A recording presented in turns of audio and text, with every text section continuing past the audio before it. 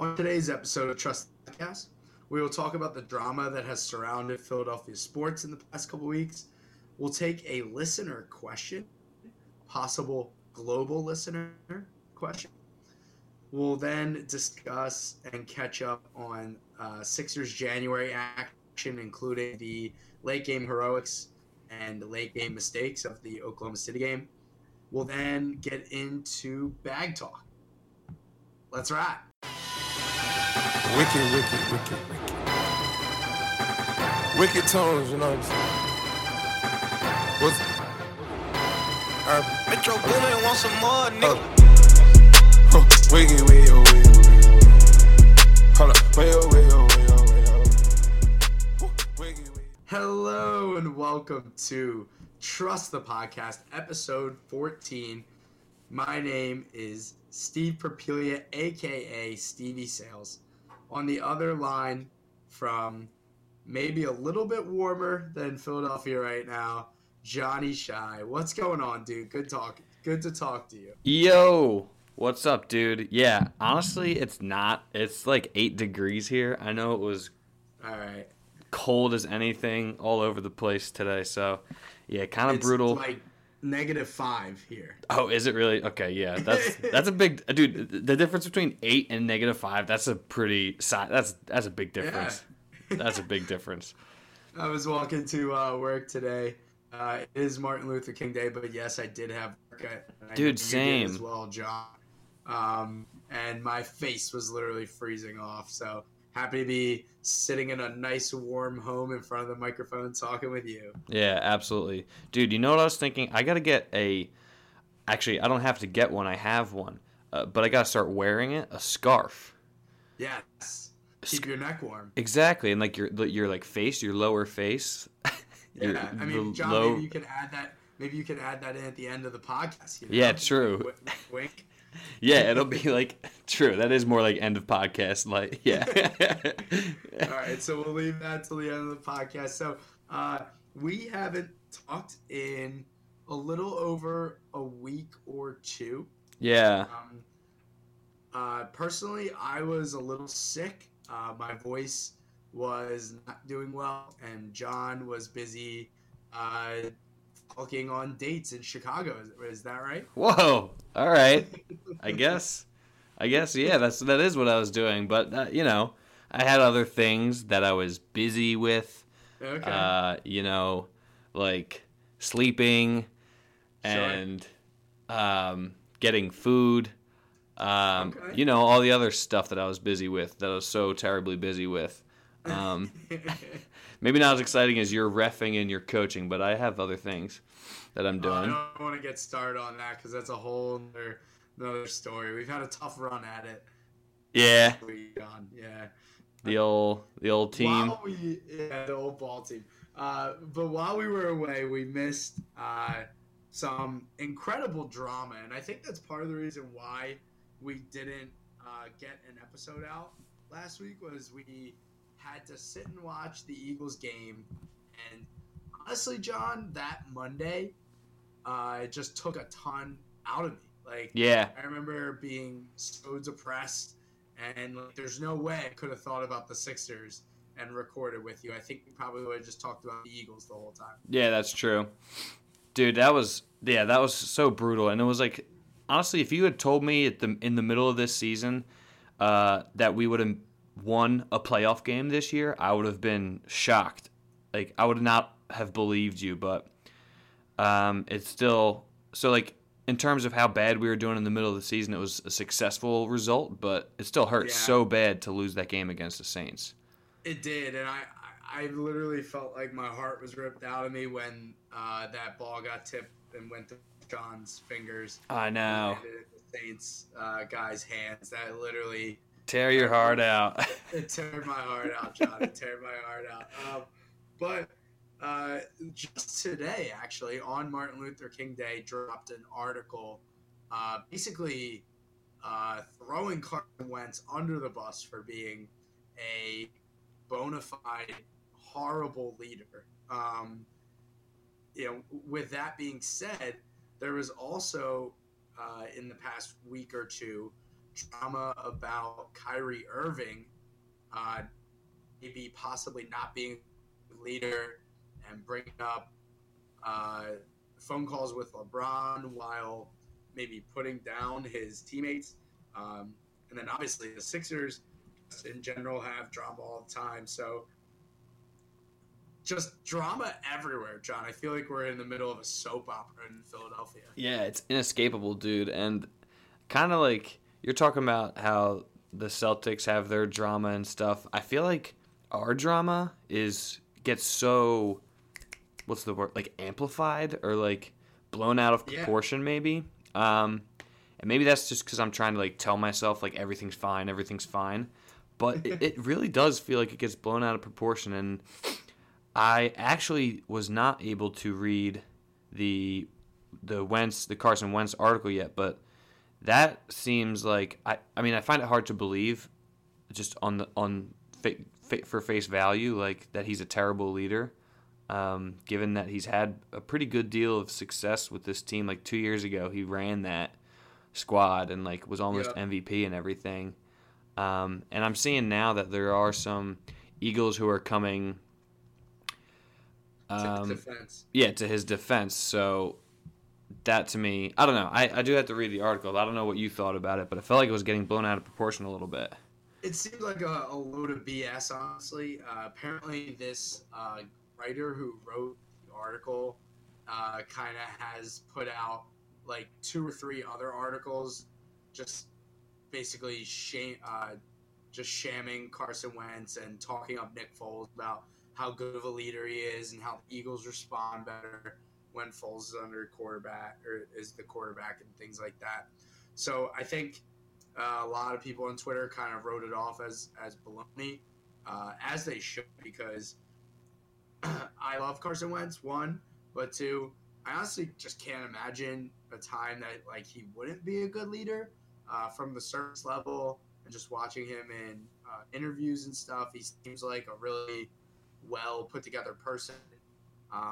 Maybe he's outspoken and stuff, but like what athlete isn't? So I don't really mind either way. I just found it incredibly almost not annoying, but just like incredibly in my face that the Sixers have so many problems and now the Eagles are having like it just feels like the Philadelphia media and people in it are trying to push not agendas, but just like ideas that aren't really there so that they can get clicks. Yeah, well, that's true. And that's definitely, a lot of people that's what they're trying to do is to get clicks, to get traffic. But it also feels like, like you're saying, that especially with the Sixers stuff, like about like Jimmy Butler and all that, and like when they had that thing with Brett Brown, like when he was saying Jimmy Butler like complained about like the play style or the play calling or whatever. Brett Brown like immediately said it was fine, and I feel like there's a lot of stuff. People like want the Sixers to fall apart completely. Like people want the whole project to kind of fail, and I feel like that's where a lot of that like quote unquote drama comes in, because people are trying to like they just want it. Fail. Yeah, they just want it to all fall apart, and I don't know. I mean. Yeah, for now, it's like it feels like the media is trying to make something out of nothing. Hopefully that continues to be the case and the Sixers continue to thrive. In terms of the Celtics, though, I don't know. Did you catch up on any of that Kyrie stuff, Johnny Shack? No, not really. I didn't. I don't really. No. I kind of stick to. The Sixers. I stick to the Sixers and the Eagles, which I will bring that up again in a different regard soon. Okay. But I'm gonna because I know you like to talk about the Celtics and the football team up there and all that. Well, this was like big news. Like Kyrie was in an interview and he basically said like, I called LeBron and like I apologized to him for not knowing enough about how hard it is to be a leader. And, like, now I understand how hard it is to be a leader because my inexperienced players that I'm playing with suck, basically. Which is, like, kind of a dickhead move by Kyrie. Yeah. And I thought, like, and there were videos of him in the middle of a huddle, possibly disagreeing with Brad Stevens.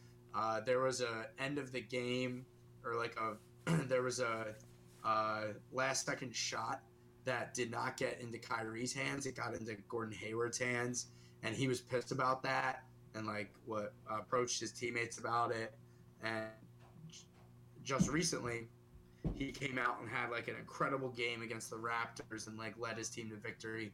So a lot's going on with the Celtics, but there's not enough media attention on it, and I think that's absolute BS. Yeah, that does seem strange, because and I think I don't know. I guess I'm not sure, but a lot of it comes down to Jimmy Butler and how people the national media really has an idea of Jimmy Butler, and that's kind of what they're gonna continue to put forth. So maybe that's not there as much with Kyrie Irving. They're kind of giving him the benefit of the doubt, whereas the first little thing that Jimmy Butler does is typical Jimmy Butler, typical. He's been doing it for years, blah blah blah. So maybe that isn't there as much with Kyrie, I guess, but still, I'm all for Celtics drama and the Celtics crumbling. So if any of that, continues to develop and become problematic, I would be cheering that right along, to be honest. Yep. I really hope that they keep their core players. They don't trade anybody, because I think realistically, as the season goes on, this is going to get a lot harder for them, because they really do just have so much talent, and it hasn't exactly worked so far, and I hope it continues not to work. Yeah. Because the Sixers are kind of trending in the right direction. At least they're trying to. And the Celtics are just kind of seesawing. So yeah, there's definitely an opportunity there for the Sixers. Yeah, I think we might have mentioned this on one of the very early episodes, but I kind of have a feeling that the Celtics window for a championship might be right now, and if it doesn't work right now, it might not ever happen, So if they absolutely, I think that is something that they should be, maybe that fan base should be worried about. Al Horford's on decline. Gordon Hayward looking like his contract is overvalued. Kyrie Irving needs a max either next year or never, right? He's going to maybe get a max from the Knicks or something. Yeah.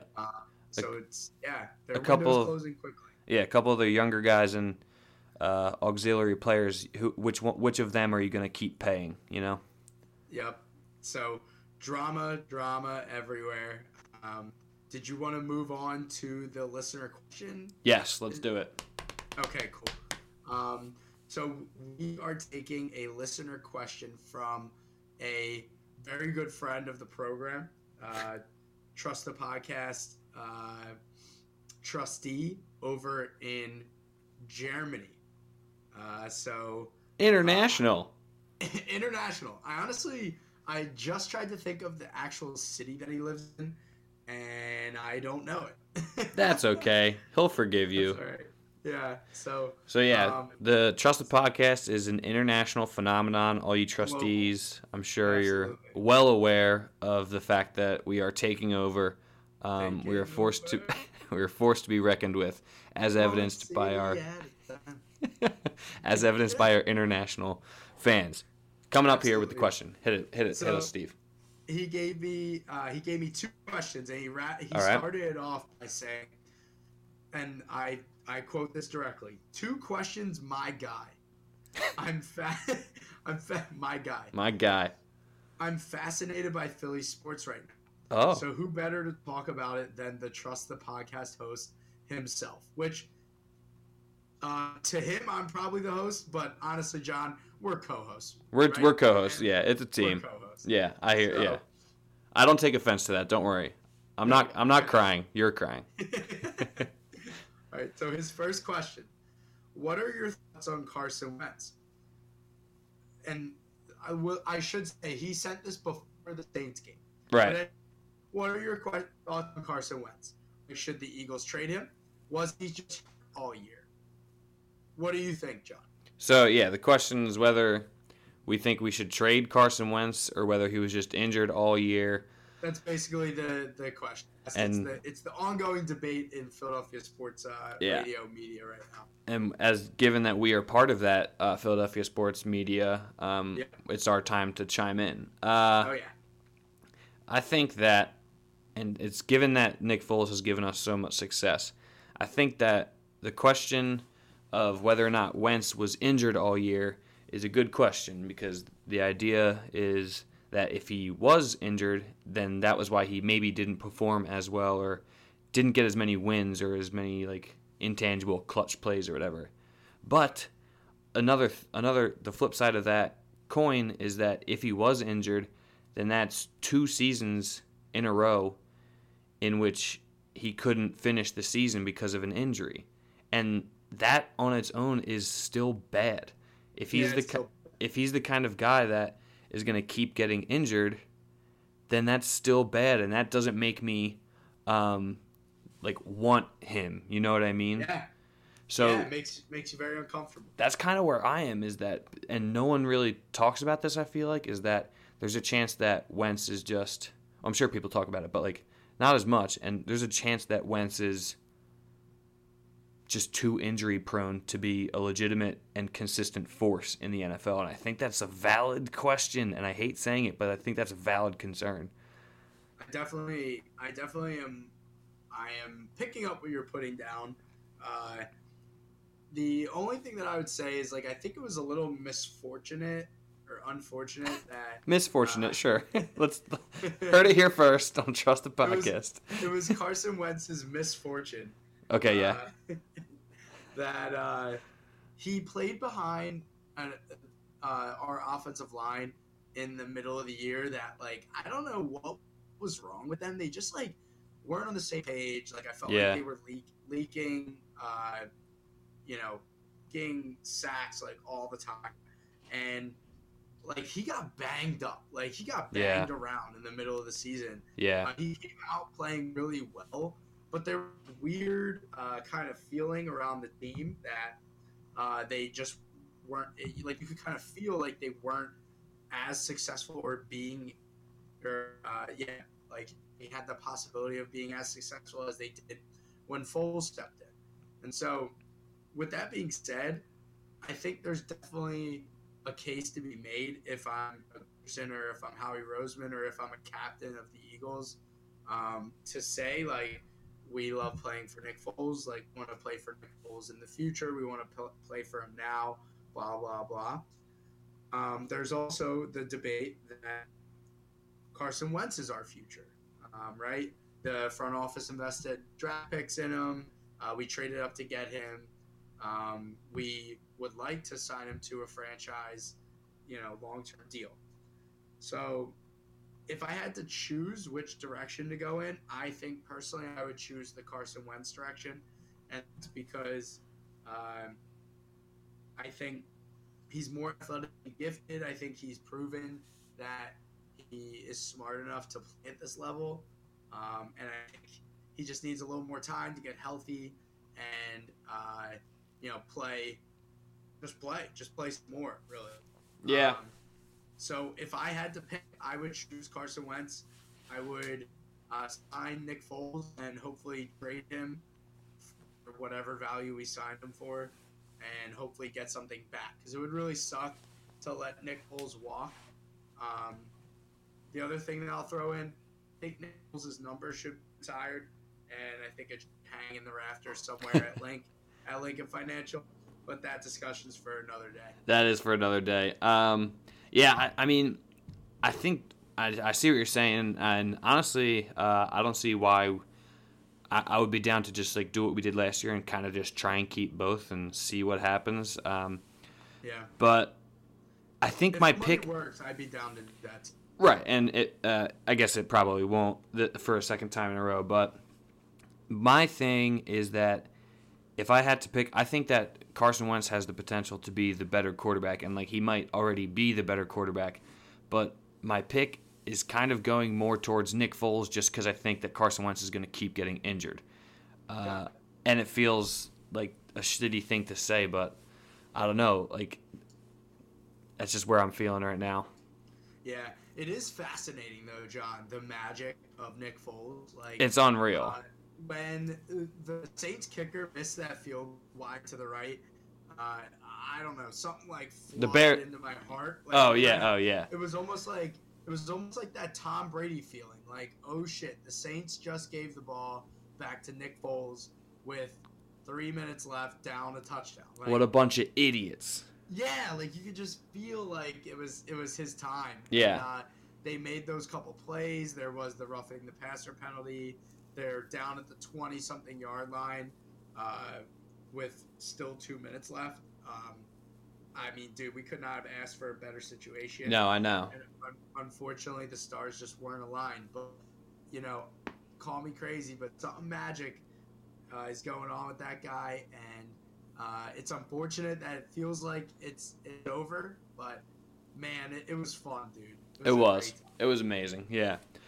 Speaking of Tom Brady, though, I'd like to point out to all the trustees out in this world, internationally, home and abroad, that are my fellow co-host, Stevie Sales, recently, after the Patriots victory, which was last night, put up an Instagram of that man, Tom Brady. And I want to call you out and say that is absolute bullshit that you did that. You're going to sit here and talk about the magic of Nick Foles, and if I scroll through your Instagram feed, I'm going to see Tom Brady at the top, and that's BS. I will say, John, I reaction-grammed that Tom Brady picture, and it has since been deleted. I will not stray away from my Philadelphia-themed Instagram page. However, I am a large Tom Brady fan. That's ridiculous. And do not try to put Nick Foles as a competitive competition on the same level as Tom Brady. There is no argument. Tom Brady is so much better than Nick Foles. There's not even a competition. No, I'm not talking about who's better, but Nick Foles is the antidote to Tom Brady. He is the secret sauce that takes Tom Brady out. Dude, if we got back to the Super Bowl with the Patriots, I would bet $1 million that Nick Foles would have beat Tom Brady. $1 million. Guess what? We didn't get there. We didn't. And Tom Brady did, which is the difference between Nick Foles, the Eagles, Tom Brady, and the Patriots. No, because it's unfortunate. The reason we didn't. No, because we didn't win this. We didn't win. Nick Foles was marching down the field in that Saints game, and Alshon Jeffrey made a mistake that was completely one-sided. That was a one-sided mistake. Alshon made that mistake. Nick Foles had nothing to do with that. All right. Well, you did see that Tom Brady basically threw an interception to lose his team the game. It just got called back for an offsides penalty. It's BS. I hate that. So whatever. Thanks for calling me out for that. But John, I've done this before. I've done this plenty of times. Tom Brady, really good friend of mine. Oh my God. One that I keep near and dear to my heart. Just like Kyrie. Just like Kyrie. It's ridiculous, and I hate you for both of those things. Last thing I want to bring up about Carson Wentz, was he hurt all year? I don't think so. That's my answer to that. Is I don't think he was hurt all year. I think the back injury might have been something that may have been nagging him throughout the year, but I don't think it was ever severe enough for the Eagles to look into it and think that it was anything more than just like some back soreness. Like Joel Embiid has back soreness. I have back soreness. John, I'm sure your back is hurting you. Yeah. We all have back soreness. I don't know. Was he hurt all year? I say no. Well, yeah, but you're saying the thing about like how the line, you thought the line wasn't doing as well, but like I don't know. The line, it was the same offensive line when Nick Foles came in and got those wins, right? Like, yeah, I think the line was like more just in cahoots. They kind of had time to play longer together and be better. I have no idea, but I don't think Carson was hurt. All right. Wow. Okay. All right. All right. That's good. So go Eagles. That's I guess we put a bow on our Eagles talk there. Yeah, for sure. All right, go Eagles. Go Birds. Till Go next year. Birds. Always go Birds. So second question geez, I almost said his name, but Well, you can say his first name. sure, that's fine. Second question from Germany. Thoughts on trading Ben Simmons and the Miami unprotected first round pick and possibly another pick for Anthony Davis? So let's not really talk about Ben Simmons too much. I just want to talk about the idea of Right. Anthony Davis on the same team as Joel Embiid and Jimmy Butler. What are your thoughts? My thoughts are, not talking about Ben Simmons. I don't really want that. I feel like Okay. Joel Embiid has the potential to be an offensive force at the same level of Anthony Davis, like as he continues to develop in the future. And I feel like having two star big men on the court at the same time makes a lot of sense. I feel like we should, if we were going to replace Ben Simmons, try and replace him with someone who was like him and could just shoot better. Something along those lines. I don't know if I like the potential having the two big men on the court at the same time. What about you? Yeah. I mean, I think unrealistically and maybe in my dreams, the Tale of the Two Towers, Lord of the Rings-esque, is something that would be awesome and like so much fun to cheer for and just like a fun idea. I mean, the Pelicans basically tried this a little bit with Right. Anthony Davis and Boogie Cousins, and that was fun as hell, and the NBA fans loved it. So I personally would love it. Again, I think it's more of a dream than a reality. Anthony Davis and Embiid on the same team is probably not a great idea. Yeah, But dude, I'd rather have I Boogie think- Cousins. I'll trade anyone for Boogie Cousins. I just want him in a Sixers uniform. I kind of think so too. Like, I feel like Boogie Cousins would be completely okay with like standing on the outside of the 3-point line, just chucking up threes all the time, and Embiid can dominate inside. But I feel like Anthony Davis would not be okay with that. That's kind of my take. And like, Right. I can't imagine Davis playing in the post and Embiid just standing around, right? Like, he would hate that. Yeah, no. Fun in theory, but I don't know if either of us are really into it. So thank you to Joe from Germany for that international question, and thank you for following us even while you're abroad there. So let's just move on to Sixers January, which we are past the halfway point of on this January 21st day, right? That's today. Yeah. Yep, January 21st. So yeah, I was pretty nervous, man, when we lost to the Wizards and the Hawks. I was ready to just say like Sixers January was over. It was all sham. Like I was ready to throw in the towel. But if you kind of just like ignore those two games, we've been pretty good in January so far. There's been a lot of good wins tucked away in the past couple weeks, honestly. Yeah, it's honestly just disappointing that we couldn't pull out those wins. Because if we did, we'd be sitting pretty at like 9-1 or 10-1. We should, we should be with one loss in January. Yeah. And that would be like amazing. And the coolest thing would have been we're playing the Rockets. I think it's is it at home tonight, John? Yes, my parents are going. Oh, sweet, nice. So yeah, I mean we're playing the Rockets at home tonight, and 2 years ago when we played the Rockets at home in January, when Sixers January really begun, me and you, actually, I don't think you were there. I feel like you were though. I don't know. Me and you watched a unbelievable Sixers victory over the Rockets. That was the last game Joel Embiid played that year. And I remember that I drank way too many fish bowls at Xfinity. Yeah. And was in bed hungover for the rest of Sunday. Yeah.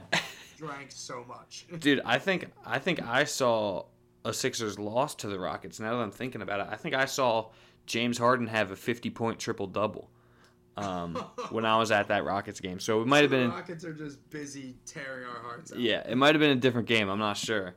But yeah, that's tonight. That's like in 20 minutes. So that hopefully, if we can get that win, that'll be another big win in Sixers January. And I think maybe not as huge of a win, but the T-Wolves game, that was in Sixers January, and that was like we had 83 points after the first half, and the T-Wolves like aren't good, and that's fine. We know that, but we just looked like that was like a hyped up game. Like everyone was like, "Oh, Jimmy Butler's playing the Wolves again. Like, it's gonna be a whole big thing," and then we just stomped them, and like it feels really good to stomp like those not as good teams, and that made me feel real happy, honestly. Yeah, and I think, I know in that game, Steve McConnell had an unbelievable time crossing up his good old buddy, Dario Saric. You know what? That just really warmed my heart. Yeah. To see those two getting along again. And then, hearing about them, like, going to like get dinner and then get breakfast the next morning and like stuff like that. Like that was great, dude. I miss Dario, and I feel like I don't know. I don't feel too optimistic about Dario's current trajectory, career wise. I don't know if he's really doing all that well on the Wolves, and I don't know if he's getting all that much playing time either. So I know what you're saying. It makes me kind of sad, but it is what it is. Kind of sad too, but whenever I get sad in situations like this for Dario and TJ, I just think about them sitting at Park, a restaurant in Rittenhouse, and enjoying a nice croque madame with a brulee latte, and I imagine them sipping on those lattes and getting like coffee mustaches and just like smiling at each other. So happy to be together. That's nice, Steve. I like that thought. Yeah, that's good. That makes me feel better. Good. And so that week, John, we went into Indiana and laid the wood. Indiana. Dude. Yeah, we did. So that was cool, and that was on ESPN too. So that was a great show. Yeah, those were two. They were back to back. Those were two good wins. Like, really made me forget about the two, the Wizards and the Hawks losses. It was good to see. And then the Oklahoma City game against the Thunder, we lost that game only by a couple, and I think that was really telling in a lot of ways. It was a big game. We ended up losing it, but I felt like pretty good after that game, despite having a loss. Just like the way we looked and the way we played, and I think that we were going to talk a little bit about the very end of that game, which is obviously the most exciting part. So if we could like just do a close inspection of those last like 2 minutes, 90 seconds maybe even, because it was exhilarating. Yep. And so I was at the game. Oh yeah, nice. I was sitting in section 18, row 2. So I was behind the basket. Okay. Jimmy Butler finished that layup on. Yeah. Oh, perfect, dude. Behind that basket. The place was packed. It was a sold-out arena. What's really nice about the Sixers arena now is that they redid the behind-the-seats area with the concession stands and things like that. And they just made it like a lot more spread out. It's a lot easier to just kind of walk around and do your own thing and get drinks easier. There's no lines. Really? So that's my takeaway from the outside of the court part of the game. Okay. It's just a funner, more easier time. Like I don't feel like I'm rushed to get a beer or anything like that. Yeah, true. You're like crowded in by all the people and everything. Exactly. So the last 45 seconds of that game. So remind me what happened. What happened? Free throw line. We were down by 3. And Joel got fouled shooting a 3. That was definitely a foul. And that was definitely a foul. And I loved that play, because it's what he does every time in the low post, and he just saw the opportunity to do it on the 3-point line where he scoops.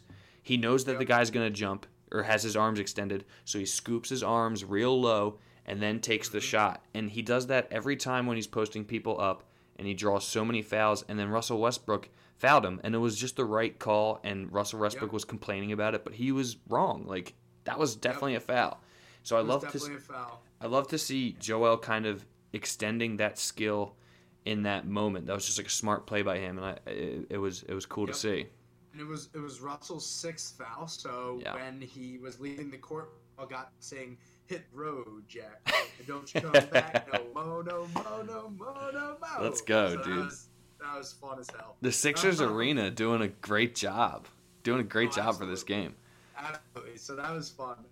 So I was actually freaking out that Embiid was going to miss those free throws because earlier in the game he had actually missed 2. And he looked horrible doing it. Like he was. Oh, really? Yeah. He was like basically falling down, trying. Like I don't know. It was almost like he was just like dicking around and not trying. Right. But he stepped up and nailed all 3 free throws. So that surprised me. And then right after the shot, right, they double teamed the inbounds. Yeah. And so here's came in.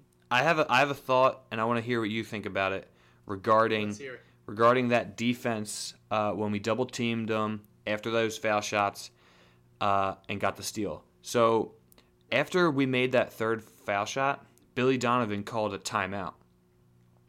And I think that if he had not called that timeout, then we would not have double teamed the inbound right away on a full court press. So I think that Billy Donovan, well, it sucks because they ended up winning the game anyway, but like in the moment I was like, oh, he just lost the game, because I thought that Brett Brown used that timeout to react and be like, hey, fuck it, like let's just go double team them. I don't think that they would have been ready to do that right off of a foul shot, and I was wondering if that was just like too much of a conspiracy theory aluminum hat on my part. But that's what I felt. That's what I felt watching that game. I was like, dude, hell yeah! Like Brett Brown, like called an audible and got that steal. Like I didn't think it would have happened otherwise. So that's exactly what I thought too, John. Let's go. I thought that was Brett Brown's idea, and so when it happened, as it was happening, I was surprised. At first, they were double teaming the ball. I was like, oh my god! I literally said, oh my god! Like, yeah. Wow. I was like, oh my god! I didn't really like get what they were doing, and then I realized they were double teaming the point guard who had Ferguson. Ferguson. Fuck, I forget his first name. But Me too. The whole first quarter, I kept going out loud. I kept going, who is this guy? Right. Who is this guy? Just dude, never heard of him in my life. Yeah, he had a gigantic game too. And he had a good game, and so he was bringing the ball up, and so they double team him, which is so smart. And maybe I don't know how they knew he would have the ball, because if Dennis Schrader has the ball, they can't double team him because he's too quick. Yeah. Ferguson had the ball, so they took advantage of it. So I thought it was Brown's idea. I thought it was an unbelievable idea, and Jimmy Butler played the out pass so very nicely. Like, yeah. He was inside the 3-point line when he started his run for the ball, and he tipped it and then went in for that layup. And I was so excited. Like, I've never been more excited because I knew that was planned and it worked. Yeah. And it might have just won us the game. Yeah, I can't even imagine what it was like in the stadium for that play, dude. It was crazy. It was crazy. I was high-fiving everybody. It was also Kid Day. So they're like, wait, what day? Kid? It was literally just called Kid Day. Oh, okay. And so there were just thousands of kids. There were just kids everywhere. And the halftime show was a drum line of kids who looked like they were like 9 years old. That's awesome. It was sweet. Were they good? So like, yeah, they were great. my girlfriend was like, "Oh, this reminds me of you and John when you guys were in the drum line." Hell yeah, dude! Hell yeah, we were. That was awesome. Yeah, that was awesome. I don't want to talk about that now, but that should have been us out there, dude. We should. Me and you should perform our drum line. Yes. Out on the Sixers court. Yeah, that would be fun as hell. So when that layup went in, I was just like high-fiving all these kids like around me and their dads, and like we were all just like having a ball. And like I'm sitting there and I'm looking up at the scoreboard and I'm like, okay, we're up 2 points with seconds left. I'm like, okay, well I should probably calm down because there's still a chance that the Thunder could win. Yeah. So I calmed down, and then I got to watch one of the worst defensive plays that I have seen in a really, really long time. Yeah. What did you think about the last play? What, you're talking about when Jimmy Butler committed that foul? Yeah, and Paul George got open. Yeah. Oh, right. Okay. Dude, I mean, I guess it's more important that the fact that he got that wide open, because, I mean, the foul, he did make that foul shot, but I don't know, just letting him get that three, because it's especially bad because there's no other option. Yeah, there's nobody else on the floor. There's no realistic. It's literally, there's no way that anyone else was getting the ball other than Paul George, because Russell Westbrook was on the bench.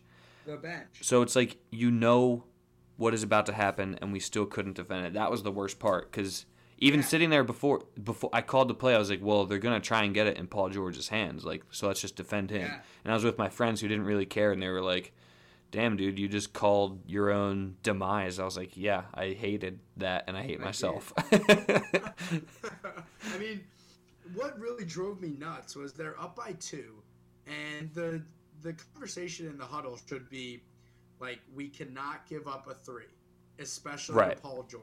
Right. Conversation should be, if we're giving up a 3, it's to Tracy Ferguson or whatever his name is, or Dennis Schrader, who both Ferguson just not proven enough. Schrader not a very good 3-point shooter. He can shoot threes, but he's not a clutch 3-point shooter. Paul George has been for years known for taking game-winning shots for the Pacers. Even Oklahoma City, they give him game winners. He's also a bona fide MVP candidate this year. And from what I saw in the defensive alignment of the Sixers, they were unprepared for the inevitable possibility that Paul George was going to just come right up to the top of the key and hit a 3 win. Like, that's the only place that you need to guard. Joel Embiid was sagged into the lane, not guarding anybody, while Jimmy Butler didn't trail hard enough on the screen. And I rewatched the play. Obviously, in person, it sucked. It was a Steven Adams screen, right? Yeah, it was a Steven Adams screen. And obviously, his screens are as big as Australia. But, I don't know, man. Like, when there's a will, there's a way. And, like, if you're the Sixers, you just did all this hard work. They were down 11 points to the fourth quarter. So they were losing by a ton. They did all this work to get back in the game, and they had the game won. And then they just, fuck up on one possession. Yeah. It just sucked. It did suck.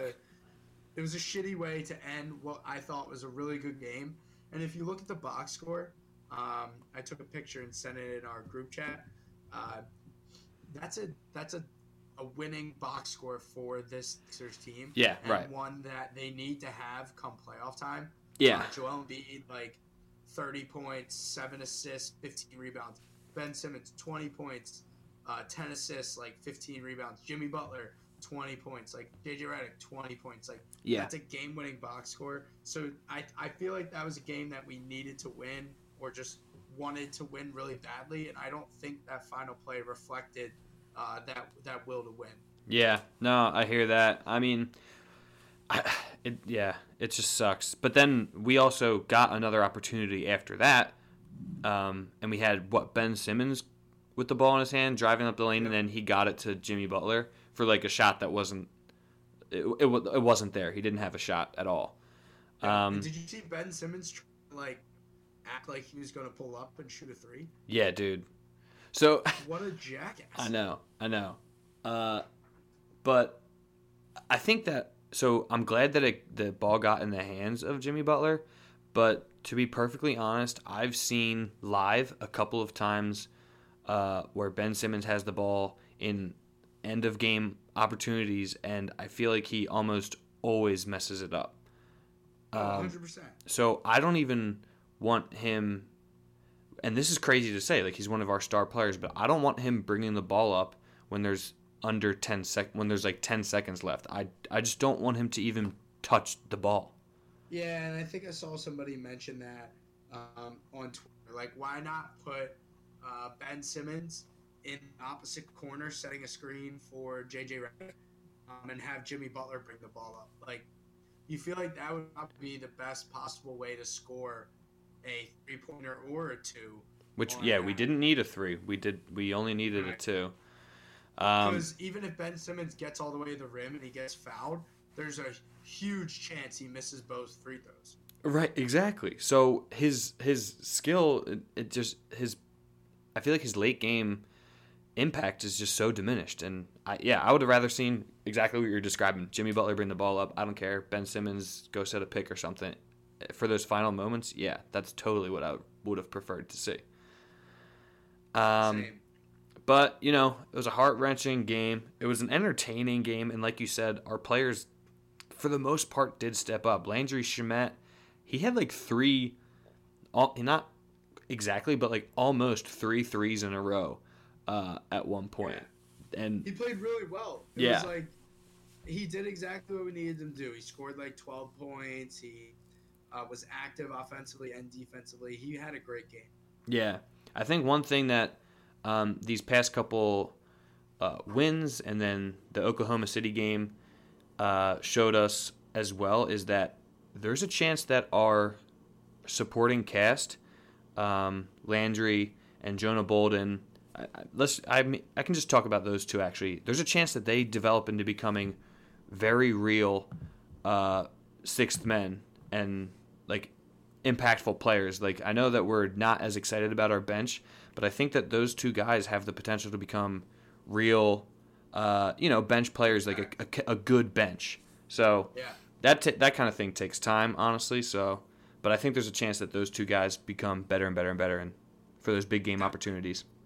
Definitely. And somebody asked me what the Sixers were missing, and obviously there's a lot of answers to that, but one of them was just athletic big men behind Joel Embiid. Yeah, for sure. And Jonah Bolden's that guy. You just wish Jonah Bolden was more ready. And that's something that the Sixers are definitely missing is a stretch 4 or 5 who can do some rim protecting and just be very versatile out there for you. And that's one thing that we saw on Oklahoma City on Saturday was they are full of guys who protect the rim and work their ass off defensively and then can or have developed offensive games. One being Jeremy Grant, who we traded for a meaningless second-round pick. Yeah. So, that's on Colangelo, and Jeremy Grant had an awesome game. So it's unfortunate that we've traded away some pieces that could really help us this year, but that's just the reality of the situation. Yeah, and instead of trading them away, hopefully those things that we need, those missing gaps in our roster, maybe guys who are already on our roster can grow to fill those gaps, which would be cool to see. Definitely. So that's kind I agree. Our take on the past couple games, the past couple Sixers January games. It is currently 7 o'clock, so that's game time. So we're going to start wrapping it up, I think, Steve. Does that sound good to you? Absolutely. Let's do some bag talk. Bag talk. So this is really random. We're going to tweet out a picture from the Trust the Podcast account that the Sixers tweeted out earlier today while a couple of players were arriving at the stadium. Each of them had a separate bag. Joel Embiid, Ben Simmons, Landry Shamet, and JJ Redick. So the first 3 all had like a special sort of Gucci bag. While It's JJ like Redick was It's like a small. It basically looks like a lunchbox, kind of. It's got like a diamond pattern on it. It's very small. It's like the size. It's like smaller than Joel's hand, basically. Yep. Yep, and JJ Redick had a backpack. So we want to talk about what was in these bags. All right, so do you have it on your phone right now? I do. I'm looking right at it. So let's go in the order that they are. So that means start with Embiid. Yeah, so Joel Embiid. Okay. So it needs to be noted that Joel Embiid is also wearing a Gucci t-shirt. Yeah, I think he's got a Gucci jumpsuit on. It's all Gucci. It's got to be, right? That zip up is a gold Gucci, and then I'm trying to look at the brand. I don't see it, but it looks like Gucci shoes and joggers. Yeah, I'm looking at the shoe. I can't tell with the shoes. I can't tell. So first of all, how expensive is this outfit if you had to put a number on it? Dude, oh my god, I'm so bad at like this kind of like estimation and stuff. Okay, so let me give like a couple I'm saying $5,500. $5,500. Okay, I was going to go like more like 2,000, but I feel like the shoes alone are like true. $2,000. That's probably true. That jacket could be upwards of $2,000 too, dude. That's a ball and it's wait. Okay, bag. What's yeah. in his bag? Dude, what's in his bag? Definitely some random shit. Like definitely like a bunch of candy or something. I'm saying candy. I'm saying he's loaded up with Joel Embiid's got candy in that little Gucci bag. All right. And so Joel Embiid's Gucci bag looks more like a lunchbox. He's also holding it with 2 fingers. So he's gripping this bag with his index finger and his thumb. So there's not much in this bag. So it's a light load, yeah. It's a light load, so candy's a good guess. My guess is that he's either carrying Shirley Temple ingredients. He's sneaking in through the security. My other guess is that it's video game controllers for the Xbox in the locker room. Oh, dude, yes. That's what he's doing. Somebody in FIFA. So yeah, me and you both are guessing pretty childish contents of Joel Embiid's bag, and I'm sure that he would appreciate to hear that from us. Yep. All right. So JJ Redick, he's repping a Canada Goose jacket with Adidas shoes that look like they got bought at Modell's. For sure. Those are clearance rack shoes. There's no doubt. Black chino khakis. So what do we think is in JJ Redick's knapsack? So yeah, it is like a knapsack. It might be it could either be, it's indeterminate. It could either be a backpack that he has over one shoulder, or it could just be like a duffel bag that only has one strap. So jury's still out on that, but there's definitely like just a bunch of towels and like ace bandages and stuff in there, you know? Like definitely like really practical. Like this, he has like this particular brand of an ankle wrap or something that like the trainers don't have. She's like, oh, I bring in my own. Like I got my own. Like, definitely real practical stuff. I like that. So one thing that I heard is that JJ Redick is a proud Equinox member. Have you heard of Equinox Gym? Yeah, the gym. Yeah. Yep. That's what I imagine. He's bringing like towels or sweatbands or something from Equinox. Oh. He can't go without them. Like, yeah. He's like, cannot go without the Equinox stuff. Secondly, and probably more likely than the towels, is he has his podcasting equipment in there because he just came from a meeting with a podcast producer that he's maybe recruiting to join his team, or he was podcasting with somebody, he was interviewing somebody. True. So that's my guess. True. I love it, dude. We should take after him and carry our podcasting equipment all around with us. And, dude, if he does have Equinox stuff in there, he definitely loves talking about the thread count of their towels. You know what I mean? Like, he talks about, like, how high quality they are, like, all the time. Yep. All right. So the picture is Landry Shaman. Okay. What do you got? So, wow, what is Landry? So he's looking very fresh. He's in a full suit. He does look good.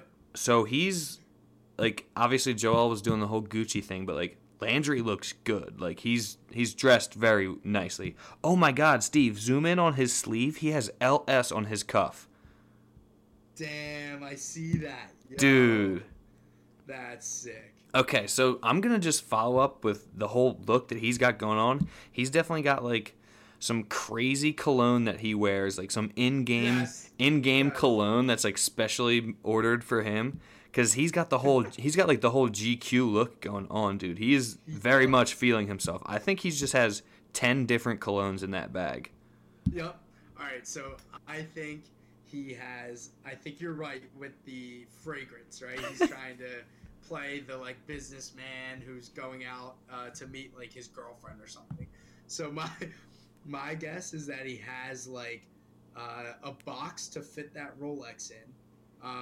He's got like True. the soft leather bags that the cufflinks come in, so he can put his cufflinks in there, and then he has like a special on his belt that he takes off, maybe like a personalized LS belt that he puts in that bag. So he can add that embroidery to like any belt that he has. Yeah. That's why, and I feel like he's very particular about that. Just looking at like his shoes and the way he's dressed and the way that Very he's particular. very particular about LS branded clothing. So he just has like a lot of miscellaneous stuff for his evening. Yeah, okay. I like that. That's my guess. Yeah, he's very put together, Landry, which I pleasantly surprised by.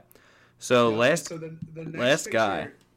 Tell me, John, if you think that I've been looking at this the past minute. Is Landry Shamet's bag and Ben Simmons' bag the same? They're just holding them at different angles. Yeah, that's definitely correct.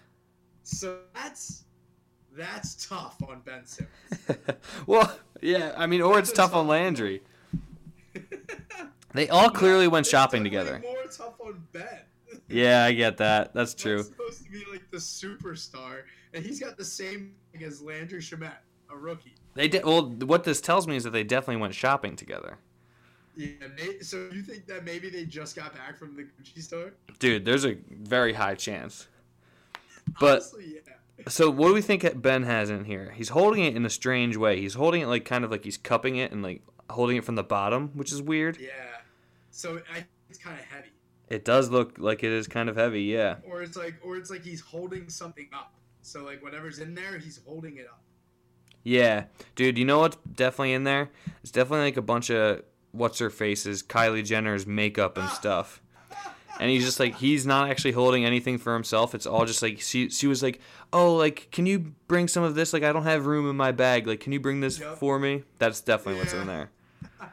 Yep, she's like trying to sneak something in. All right, well, that's a good point, though. So that was going to be my guess, was that he's sneaking something in for himself or for Kendall. And my guess was going to be that he's trying to sneak in wine in plastic containers, and he's holding it that way so that it doesn't clank or like make any specific noise for the security guard to check on what's in there. Yeah. So we both had the same idea of bringing something in for what's her name. Well, so then my other guess was that, because this kind of looks like a shaving kit. True. So yeah. My other guess is that he's bringing in hair clippers for the barber who is meeting him at Wells Fargo Center to help, line up his shape up. Dude, yeah, his shape up does look good already though, but yeah, I could see that. He's got the in-house guy. The in-house guy, yeah. Being from Delco, you should know that a shape up is never perfect.